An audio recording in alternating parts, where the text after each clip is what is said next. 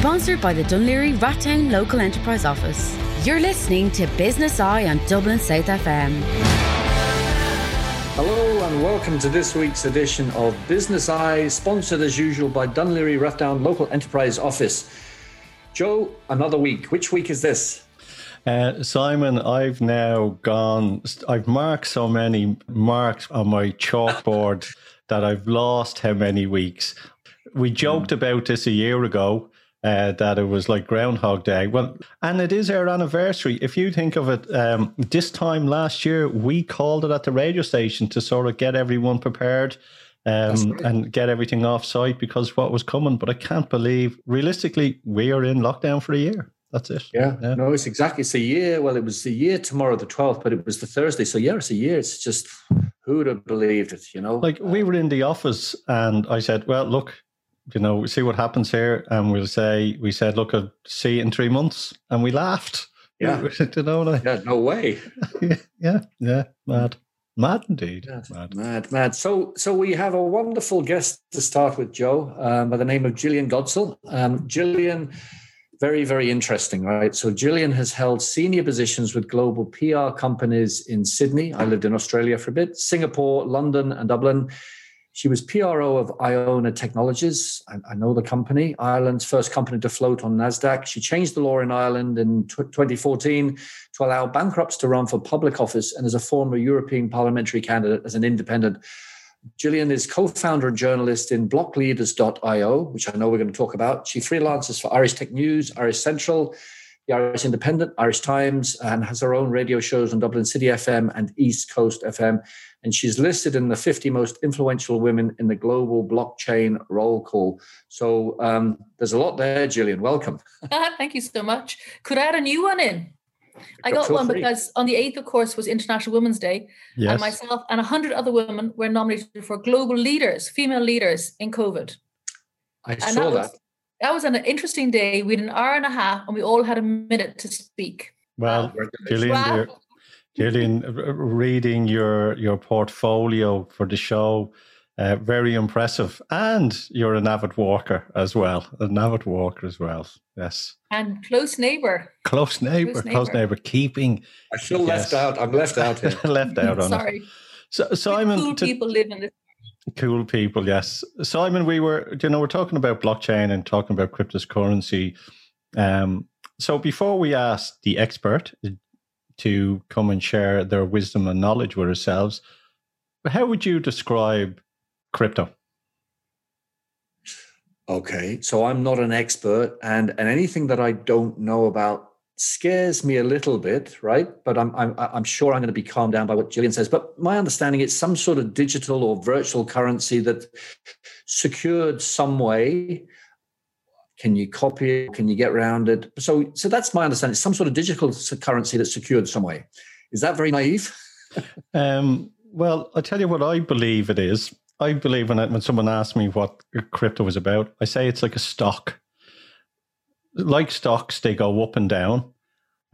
People invest in them. You know, you can cash in your stock or keep watching it or growing or exchanging it for other, say, stocks. And with a stock, you need a certificate, as you know. But I believe that the crypto certificate is a wallet, and that's a cryptid wallet that you have. So that's how I explain an easy way to people about cryptocurrency. So tell me, what do you think yourself? Are we spot on, Gillian? You have encapsulated different aspects of it for sure. The securing it is for sure, the wallet, the volatility. Digital money, which we all use that now. We all have our online, we have our cards, we have our online banking, we have our ATMs, and we have our phones, our wallets now. But what we use currently in the fiat world, and fiat just means money that is issued and secured by a country or central bank. In a fiat world, the security that's offered is by a central body, an intermediary, a bank. So we trust the bank. that's a bit of a stretch, but we, insofar as our money's kept in the bank, if we want to spend it, we use the banks, the financial institutions, as a means of saying, yes, you have the money, and yes, we can spend it. And then the thing about the security, about the blockchain, which is the technology upon which cryptocurrencies are based, is that blockchain is immutable. And it gets around the double spend issue, which you were kind of alluding to, Simon. We didn't maybe use the term for it. And the old idea is that, could I email you something, but could I email someone a copy of the same thing? And could I email Joe and Simon copies of the same thing? And then I haven't really given it away, and I've kept the original. So the whole problem with digital money is that it's done via a bank. So we know when we spend the money, it comes out from the bank, and we give it to the retailer or to somebody else. Blockchain fulfills that purpose, that it's a public ledger, basically. And so when I send you money, but I don't need to send it via a bank, Simon, I can send it. You mentioned wallets. I can send some cryptocurrency from my wallet to your wallet, and it is validated across the blockchain, which is immutable, which means it can't be changed. And it's a public ledger. So instead of having one central ledger, we have a decentralized, a whole bunch of nodes that will ratify the money is transferred. It's very, very clever technology, doing away with the need for banks. So I'm really interested, because I'm completely ignorant about this. So I've grown up I wouldn't say trusting banks, but accepting banks as the means of holding and storing and transferring money, right? And so where did this, my first question is, where did this start, right? And I guess the second question is, who owns this? And the third question is, how do we know who enforces this or oversees this? Maybe just break down those things first. Can you remind me of the questions if I missed them out? Okay, where did it start? Where did it start? Okay, well, blockchain as a technology was invented in the 1990s, I believe. It has a very clever set of attributes, as in being immutable, decentralized. It's a very clever technology which allows people to pass values on the blockchain, and it's all secured. But how it was actually came to fame was in 2008, when the Lehman Brothers was the crash, the 2008 financial crash. Somebody or a group of people under the pseudonym of Satoshi Nakamoto, so that's just a pseudonym. We don't know if it was one person, many people, whatever.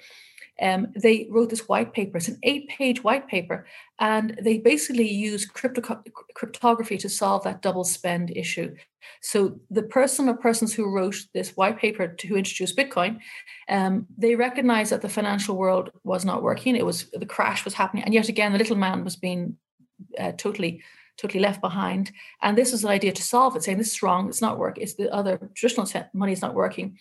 And the beauty of it is that, like Bitcoin, you mentioned, is it who owns it? Nobody. Well, if you have it in your wallet, you own it, but nobody owns it per se. It's not controlled by a central bank.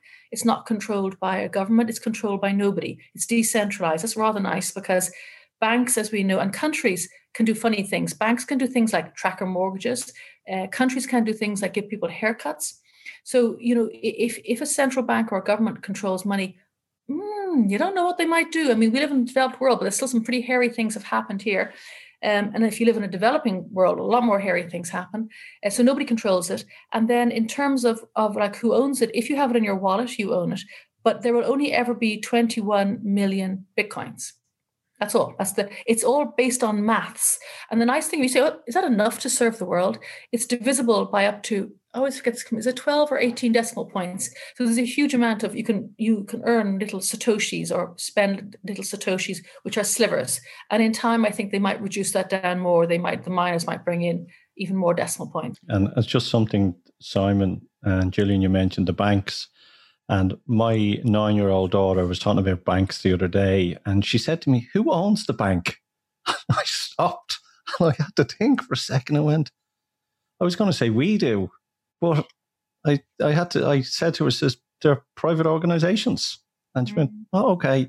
And it was the first time that such a simple question from a 9-year-old made me stop and think, because we forget about the banks. We forget who actually owns it and who's generating it. And with blockchain and with cryptocurrency, are the banks fearful of what's coming down the road with crypto and blockchain? Are they still denying it?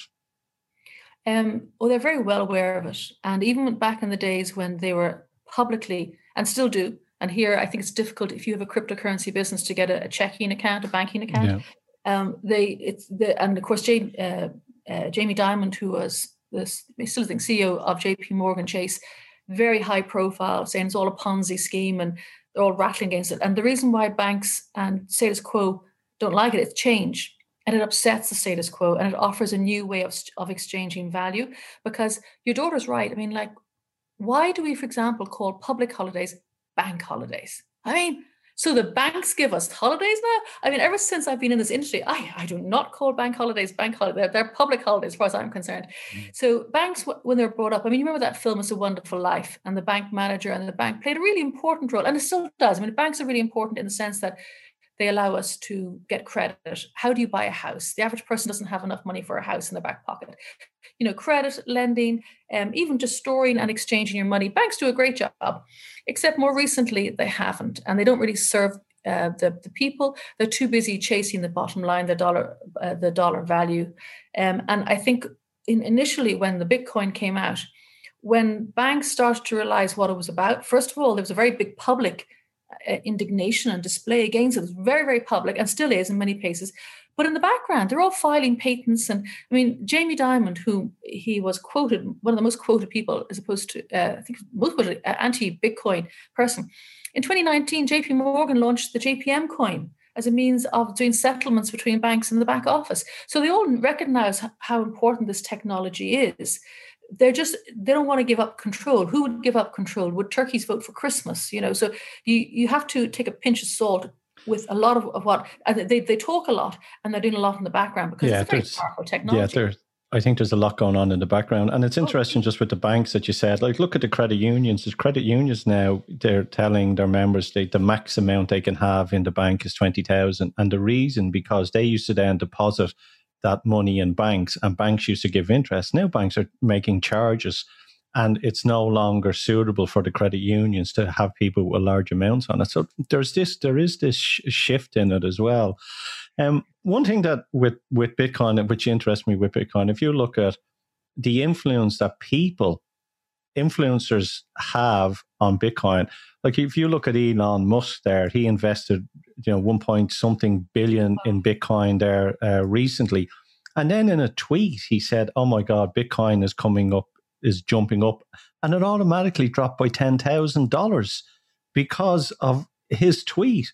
And that in itself, kind of first thing that went to me, oh my God, if a man has invested 1 point something billion in and then says that, whose money is he playing with, really? And the second one is, that's warning that someone can have influence on a Bitcoin like a share. Yeah, well, I think the first thing is to explain the market capitalization of cryptocurrencies in total is very small. Now, with Bitcoin, $50,000, $50,000, trillion, it's still infinitesimal compared to fiat money. So it's like you put a rock into the sea, nothing. You put a rock into a bath, there's big bubbles. So it's this very small market capitalization, and that's why movements are much more volatile, and they're kind of like a 5%. Yeah. It's a big deal, and there is that element of it. Now, I have to say, I work in this industry. I'm not a financial advisor. I'm not a trader. No. I'm not. No. And people say, I mean, I get a call the whole time. People say, should I invest? And I'm going, I don't know. I'm not a financial. I don't invest. I don't trade. And in fact, recently, I was listening to somebody. There are a lot of day traders out there, retail traders, and fair play. If that's what your thing, happy days. And there was an advice in this bull market because everything's very bullish. It's all very, very. Everything's going up at the moment. They said, watch your money the whole time, your portfolio the whole time. I'm going, that would be the kiss of death for me. It would drive me nutty. So it is volatile. If you're a trader, you can make a lot of money. Sure, but I can't really even speak to that because I don't do that. It's like, I don't know, someone rang me yesterday, half an hour before I could say, I can't give you any advice. I can't. Well, I think that's the best way, not giving financial advice, because if you can, it can come back to bite you. Simon, I remember when crypto came out, Bitcoin came out, and I was sitting in my car in England, and it was mentioned on BBC Radio, and I think it was about 32 pence at the time, and I went, oh, that's interesting. My father used to say, in hindsight, you could be a very wealthy man. Now look back on, why didn't I just say, oh, that's interesting, maybe I'll throw a punt on it, and look where it's gone now. When did you sort of hear about it, Simon, or is it something that you kind of go, don't even want to know about it? Well, when I lived in Australia, somebody I knew invested in it, and he actually lost money because the market went because of that volatility. So, but I'm just a natural cynic about everything, right? Do I trust banks? No. Do I trust governments? No, right? So, Gillian, why should I trust Bitcoin, right? I would just assume, because I'm a cynic, that somebody one day could switch it off. I don't know who that person is. They could be in Jakarta, they could be in Moscow, they could be in New York, they could be in Rio, and I would lose every penny. How can I be assured that I can trust it? That's a really good question, because I used to argue fervently again, going, you can't trust banks and it's mathematically controlled and blah, blah, which it is, all those things, right? But to switch it off, someone wrote a really good article recently. I read, I went, wow, if I bought a hedge cutter, an electric hedge cutter, you wouldn't say, what if there's no electricity? What good is that to you? Because obviously it's electric. And you know what? If that term used, if someone switched it off, if someone turned off the electricity in the morning, yeah, we'd all be a bit stuck. Our cars wouldn't work, our phones wouldn't work, our heating wouldn't work, our mobiles wouldn't work. Our cities wouldn't work because the traffic lights would stop, everything would stop. And yes, so too would Bitcoin, because it runs on electricity and it runs on nodes on computers. But aside from that, aside from the catastrophic impact of having a total world brownout or blackout, whatever they're called, nobody controls it. And I mean, it's a valuable commodity. Do you not think there are people who've been trying to hack it for a long time and they can't, because it is, I understand, to actually hack it, you need to have a denial of service, a 51% capture of all the nodes that are ratifying and displaying all the Bitcoin. And that would take as much energy, I think, of all of America and China put together. So it's just not feasible. So I have so many questions, right? So you mentioned the 8. I heard that there were only 18. Would you say million or 21 million? 21 million. Yeah. Why and how? Why is it limited to that? Well, because it's a finite resource. It's like, why is gold valuable? Because it's finite. And why is money now people often said to me at the very start, they said, oh, money's safe, fiat's safe. And it's, I'm going, well, how do you reckon that? Because fiat's only safe. It's not attached to anything. It's not asset backed anymore. The gold standard was, as we know, dropped. Bretton Woods, World War II. And then Nixon really dropped the gold when the dollar became the reference currency of the world. And then he dropped the gold standard for the dollar back in 71. So money has it only has a value because we believe it. I mean, I was speaking with a man today who is based in Nigeria, talking to him about, he was talking about cryptocurrencies. But look at the Naira there. That is like worth nothing because the government is, whatever the government's doing, I don't know, but it's worth nothing. Inflation's crazy. My issue is, I understand why gold is finite because it's a mineral in rocks, right? Who determined that there'll only be 21 million of these? How do we know that won't just increase overnight? Because Satoshi Nakamoto set it up. So it's a mathematical formula and it's open source. So it's not even like with a lot of the problem we have with traditional forms of finance is that it's centralized. So it's either banks or governments and you can't see in. But this is decentralized and it's open source. So you cannot affect this. Now, there are many other coins, by the way. So people will think, oh, I want some of that. I was going to ask you that as well, because being finite and limited and the price of it being so expensive, we know that other coins have come on the market. And I know the last time I was speaking to a colleague of yours, it was Simon Cocking, and he was mentioning that the top 800 coins that were trading at the moment were outdoing all the coins in the world. And this was gone back a couple of years ago. And I've seen coins come on, and I've seen people invest in these coins, especially in Ireland, coins in Ireland that were really pushed. And a lot of people wanted to, who were unaware or uneducated about cryptocurrency, but wanted to get on the bandwagon and lost a lot, put a lot of savings into it because multi-level marketing was introduced into creating these, the people buying into these cryptocurrencies. And I know people that have lost on it. And there is the scary thing about it. So with all these different coins coming out, can I say two things to that? Actually, just quickly, regulation. We know we don't trust the banks. We know we don't trust governments. Is regulation, and who regulates it? Well, first of all, people who lost their money, I'm really sorry for them because it is a rotten thing. And I personally have lost money too in a pension thing that I went into. Bang, it all went. So I know personally how painful it is. This is via me too. Me too. We should we could compare notes after, right? And that's regulated in terms of I was by a. So anyway, we park that. I would say ordinarily that you don't invest in things that you can't afford to lose. That's a first one. That's a basic line, because you have people who, sold their house and put it all into Bitcoin or whatever. And, actually, as it happens, that's probably a good move. But anyway, not advising to do that. But the second thing is that I think perhaps when you mentioned multi-level marketing, are you making reference to OneCoin, which is one of the biggest Ponzi schemes in the world, and it's not a cryptocurrency? It was marketed as one. People who have heard of OneCoin, you bought your licenses, and on a central database, you would buy your license and then you'd sell it to your friends. It's actually insidious. It's one of the most horrible, horrible scams, because not only did you lose your own money, because it appeared to be such a good thing, you would sell it to all your friends. And then on this central database, it would show, it's gone up 5%, gone up 10%. So something like that is horrendous. I think there were spin-offs from that coin as well.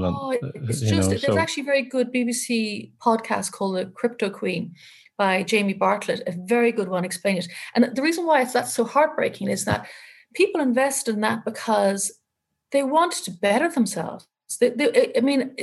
I get away from that greed thing. People who invested in those things, they wanted to have a pension, they wanted to pay off their mortgage, they wanted to have enough money to pay for their kids' education. So people do these things for all the right reasons. And there's nothing wrong with wanting to sort stuff out, and maybe if you have some capital to invest. So it was really horrible. And then it used, what I love about cryptocurrencies and blockchain, it democratizes access to finance and to opportunity. So it took all those words and it put it onto a scam. And that, to me, that's the double edge, the double cut that I find is so painful, because people invest for mostly the right reasons. I mean, this Jack the lads, whatever. Most people invest because they want to look after their children's education or their parents or something. And they used all the vocabulary in this particular OneCoin, which is well and truly a Ponzi scheme, and it's not a cryptocurrency. But they used all the terminology, all that powerful terminology surrounding blockchain and cryptocurrencies to encourage people to invest. And the irony is that podcast by Jamie Bartlett called The Missing Queen, it's very, very good, 7-part BBC production. When he ran it, because I interviewed him, spoke to him afterwards, people began buying again, even though this was a big expose on the BBC about it was a total scam. The woman ran off and the brothers being held in prison and there's millions gone. People have all lost their money. The scam has started up again. Oh. Yeah.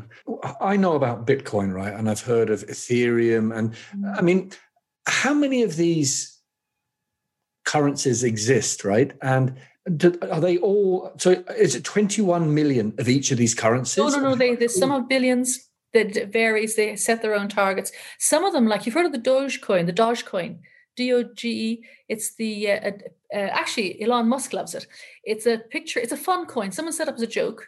It's a picture of I can't even say the dog's name, Inu Shih Tzu, whatever, some sort of dog, whatever. Yeah. And it's used for tipping. If you want to tip somebody, but online. It's got a market cap of like $500 million, something crazy, whatever. There's nothing behind it. And also they don't have a finite number. It's just, you can go on and on and on. It's just a fun thing. It's a fun thing. But then let me tie in something normal to something here. Jelly beans are fun. Well, yeah, nobody minds. It's pence, so it's not, although it's a lot of pence when you add it together. But at the same time in 2008, when Satoshi Nakamoto was creating Bitcoin, in Brixton, in London, obviously the crash there, the locals in Brixton, the county council, they put together a thing called the Brixton Pound. Now, you may have heard of that. It was quite famous because they had famous people like David Bowie was on the picture, and these pounds were very popular, and the notes were paper notes done properly with all the inking and all the rest of it. That was huge, and apparently some £500,000 worth of value was exchanged. And the idea was that you got these Brixton pounds and you spent them locally, and you got extra value when you spent them locally. And it was so circular economy, local economy. It was brilliant. Now, funnily enough, 12 years on, they're now moving that to a cryptocurrency, and they're using a blockchain called Algorand blockchain, which was created out of MIT. And they are now in the process of, because no one wants to have cash anymore. They want to have it on their phone, but so the Brixton Pound is going digital. It's going to be a cryptocurrency. How cool is that? And cryptocurrency, it's all about passion. Because if you think about it, what is money? Like, what is money? It's things you used to buy things or exchange things, or you like the dog coin, the Dogecoin. People just like it. Well, I think if your passion was your money. I think what a lot of people are fearful is that now, money is no longer backed by gold. It's just a printing press.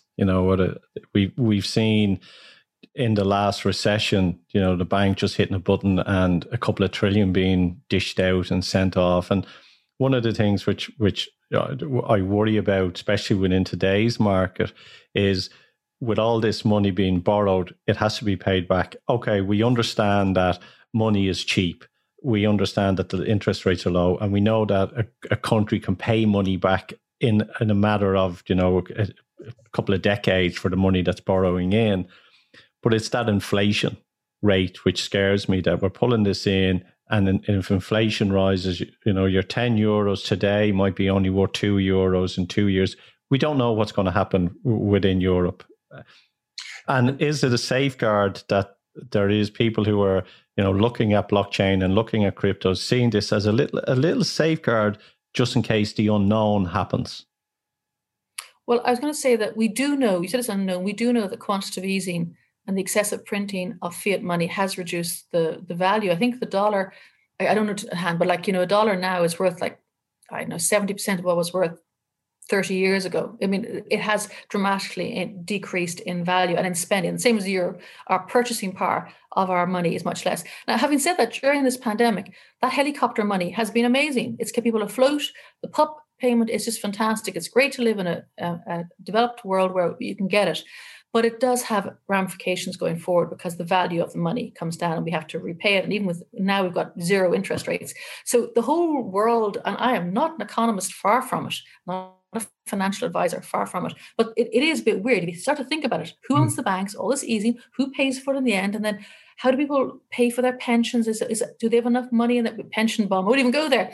A lot of things that are wrong. I'm not saying that cryptocurrency is the answer. But it's just, it does two things. One is the whole blockchain technology on which it is which underpins cryptocurrencies. That's very exciting. It's very innovative. It looks to rethink the world, and a lot of the thinking behind it is to make the world a better place in a genuine way. And then the cryptocurrencies on top is it's a way of putting manners on banks. At the very least, I'm not an anarchist. Well, I don't know, it might be these days, but anyway. But we put manners on banks, so the banks have to give service. They have to deliver. They have to stop doing these hidden charges and this and that. And I mean, one of the biggest things, which is the most horrible abuses of money transfer, is for people who live in the developed world who send their remittances home to their families back in the emerging world. They are scalped. They are gouged. They pay 20, 30%, and it takes a long time to get their monies over there. So Gillian, I mean, Ireland, we have the highest debt per capita in Europe by far, right? And this year has actually grown further than any other, right? So there's serious issues there. What's stopping a government? Maybe this is a stupid question. What's stopping the Irish government just getting into cryptocurrencies? Can governments get into this? Yeah, what's happening is that a lot of countries are doing central bank digital currencies. Now, these are not technically cryptocurrencies because they are controlled centrally, but they take a lot of the benefits of cryptocurrencies. So they are controlled and are centralized, but they are faster. Those fees I was saying about the remittances, if it's cryptocurrencies, the fees are minimal, which is why it's so helpful and it's speedy for people.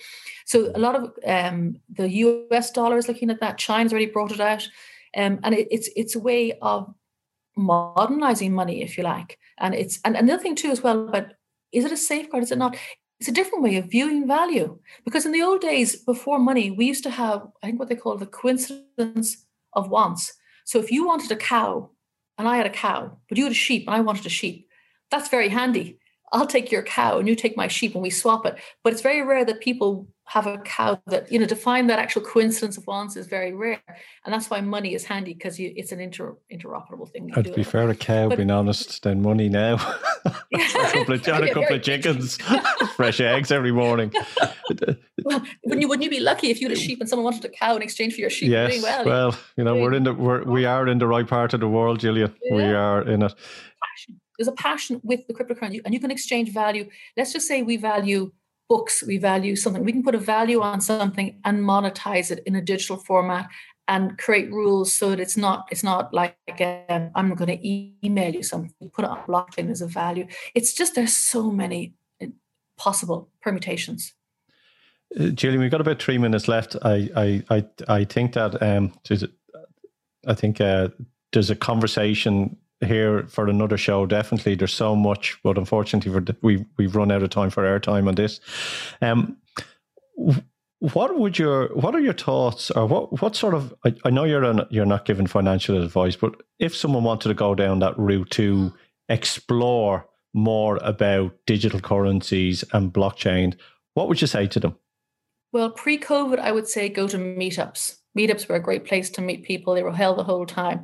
COVID now is a bit harder. You can do online meetups. Go on YouTube. There's a lot of people chatting there.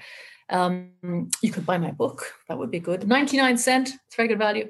What is your book, Gillian? Give us the details on your book there. What is it? It's Persons of Interest. I did a series of 41 interviews with some of the makers and shakers in the space, just to understand what's going on in people's heads and what projects they're doing and why they're doing it. It's a fascinating study of people in the space. We'll go back to your question. I would say listen, learn, talk. If you want to get work in this space, stick blockchain into your LinkedIn profile someplace and find out what happens. And then in terms of the whole investment thing, I don't know, but I know that Revolut, you can buy Bitcoin. Put up a standing order to buy $50 worth, euros worth of Bitcoin every month. See what happens. And the old thing about the thing is, you can't invest that you can afford to lose. I mean, obviously that's the thing. I'm looking more at. I'm looking more at silver myself as an investment over. So that's what I'm exploring, because it's really low. It's about $26 at the moment, but I might look at the. You could tokenize silver. Where can they reach you? Give us your website address and your LinkedIn profile as well, please. Well, LinkedIn's the best place. Gillian Godsil, Gillian with a J, Godsil with a G, and the website I'm gilliangodsil.com, but also the website for this is Persons of Interest, persons plural of interest.io. And but LinkedIn's the best place, or Twitter. I'm good on Twitter as well. We'll put a link up in the show then as well on that. Simon? Cool. I think I'm going to stick to my chickens and cows. I mean, it's fascinating area. I just need to read your book, Gillian, because I'm one of these perfectionists. Unless I really feel I understand stuff, I avoid stuff. So maybe I need to read your book. May I say, there's more I don't understand here than I do. It is such a growing. It's like being on steroids in this space. It is just so fast, so exciting. I learn every day. I learn huge things, and there's so many bright brains in here, and they've got ideas, and they want to change the world, and they want to do so many things. It's exhausting. I think blockchain will outdo crypto. Blockchain is the future for everything. There's a lot of stuff that we're exploring in that realm that I think will change politically and financial realms within the next decade. Definitely. Gillian, thanks for coming on the show. Thank you indeed for having me. Thanks, you're very kind. Sponsored by the Dún Laoghaire Rattown Local Enterprise Office. You're listening to Business Eye on Dublin South FM. And welcome back. Simon, as we know, at the end of each show that we talk about lockdown and we talk about the craziness of lockdown, and a couple of things that are sparking with myself, ask you your thoughts. One thing, if some people are feeling a bit sick about, is it's Paul Reid, him after getting his big pay rise in a place when everyone else is suffering. What's your thoughts on that yourself? I don't understand how that can happen. I don't have any political affiliations in Ireland. Same here. I just don't understand how it can happen right now. Is it 250,000 or 400,000 or something? So the highest paid. I think nearly 480 something thousand. I just don't get it. I don't get it, Joe. I don't get it. Yeah, and Davies as well. Davies, there's a big article there about Davies and the stuff that was going on there. I wonder, will there be any jail time? Creaming off the top, as someone said to me. Yeah, my concern is, again, we spoke about the other day about Brand Ireland. I mean, the world watches this stuff, and it's not a good look. It's not a good look. Ireland had a good reputation last year for soft power, right? It came very well placed, but this year it's dropped down, and all these things add up negatively for the brand of Ireland. Yeah. Yeah. To our audience, look, I'm going to play something that was aired the other day. And for me, I felt nauseous and sick when I heard it. And it was Ronan Mullen in the Senate, and he was raising some concerns about information that was coming out.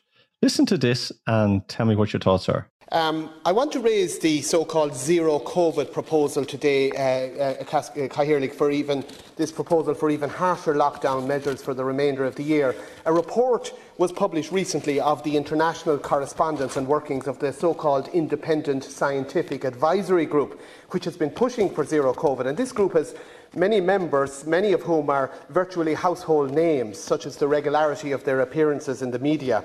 But their internal correspondence suggests that the group is not basing its positions on strict science, but in fact has been massaging the facts to try to entice politicians into adopting zero COVID. Just 4 weeks ago, the group head wrote to its members asking them to, and I quote, look for ways to increase insecurity, anxiety and uncertainty, and to, quote, go after people and not institutions because people hurt faster than institutions. He said that ridicule is man's most powerful weapon, and that the threat of a thing is usually more terrifying than the thing itself. In other words, people should be scared into accepting zero COVID. Now, this reads like something out of Saul Alinsky's Rules for Radicals. Maybe it is something from Saul Alinsky's Rules for Radicals. But the Social Democrats appear to have bought into these proposals. Their correspondence suggests that the group has been deliberately adjusting its targets for zero COVID in order to convince that party's leadership to subscribe to the strategy. And all of this is in the public domain, and yet incredibly it has not been reported by RTE or in the print media. So why is such a group allowed to scaremonger without at least being challenged on their internal conversations that we now know of, either by the politicians or the media? When a medical doctor advocates hurting people because people hurt faster than institutions, should that person's views be supported by Oireachtas members and reported uncritically in the media, I ask? There you go, Simon. That was Ronan Mullen sharing some information, and I have read some of the stuff that's come through and some of the information people have shared with me. It's quite, for me, I felt nauseous, and it's quite shocking and damning. What's your thoughts yourself? Do you think anything will have fall through, or will it be swept under the carpet? Again, I'm just a cynic. These things should be looked at, but will they be? I don't. It should be. It's damning. It's, in my opinion, what I got from it, that manipulation and lies to keep people in, as he said, in fear and keeping anxiety up. It's like there's a test going on. It's like seeing how far we can push people. It does feel a bit like that. Leah Varadkar was on this morning saying, on radio saying, the lockdown is likely to continue into mid-May for non-essentials. And I'm thinking, well, how do they know? Why would he say that on a radio show? Why isn't there some sort of official announcement? Who's holding these politicians accountable? All these things go through my head. And meanwhile, I'm on Zoom calls and people in the States and the UK are saying they're going back to meetings and they're meeting people and stuff. And I'm thinking, is there something unique or different happening in Ireland? I don't know the answers, but it just seems very odd, Joe. Yeah, it's all very, very worrying. And as I said to you before we came on air, that it was a tough day for me today. Just you're angry. Everything. You're angry. I was angry a few weeks ago, but you seem angry. Yeah, I'm angry because I'm questioning now: are we being played with? That's what it is. Are we being played with? Is there people who are making decisions for us, the citizens, who are so far out of touch with the people that voted them in? And that's where I am. We don't work for them; they work for us. And I really feel we're being let down. My question is: are they playing us, or are they just so out of touch that they don't know what they're doing? I don't know. I don't know. Yeah. Well, let's get someone in that does. Yeah. There we go. It's a mad world. It's a mad world. It is. The skies, and it's been a mad day sitting here. It was hail. It was a hailstorm 20 minutes ago, and now it's blue sky. Blue skies. And that's Ireland 2021. It's Mother's Day weekend. Mother's Day weekend. Yes. For the people that are hearing this weekend is Mother's Day weekend. And the people that hear this when it goes out on Monday, you're too late. You're too late. Mother's Day on it. But Simon, look, you have a great day. Yourself and myself, we're going to be putting something together.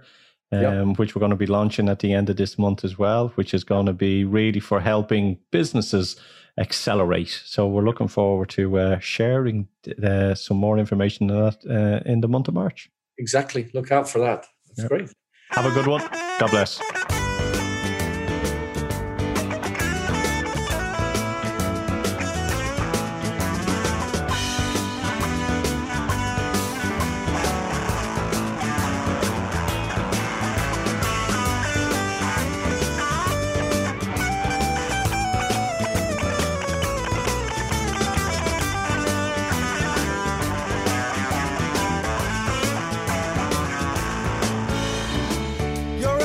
Summer, you can see it fading fast. So you grab a piece of something that you think is gonna last. Well, you wouldn't even know a diamond if you held it in your hand. The things you think are precious, I can't understand. Are you reeling in the years, stowing away the time? Are you gathering at the tears? Have you had enough of mine? Are you reeling in the years, stowing away the time? Are you gathering up the tears? Have you had enough of mine? You've been telling me you're a genius since you were 17. And all the time I've known you, I still don't know what you mean. The weekend at the college didn't turn out like you planned. The things that pass for knowledge I can't understand.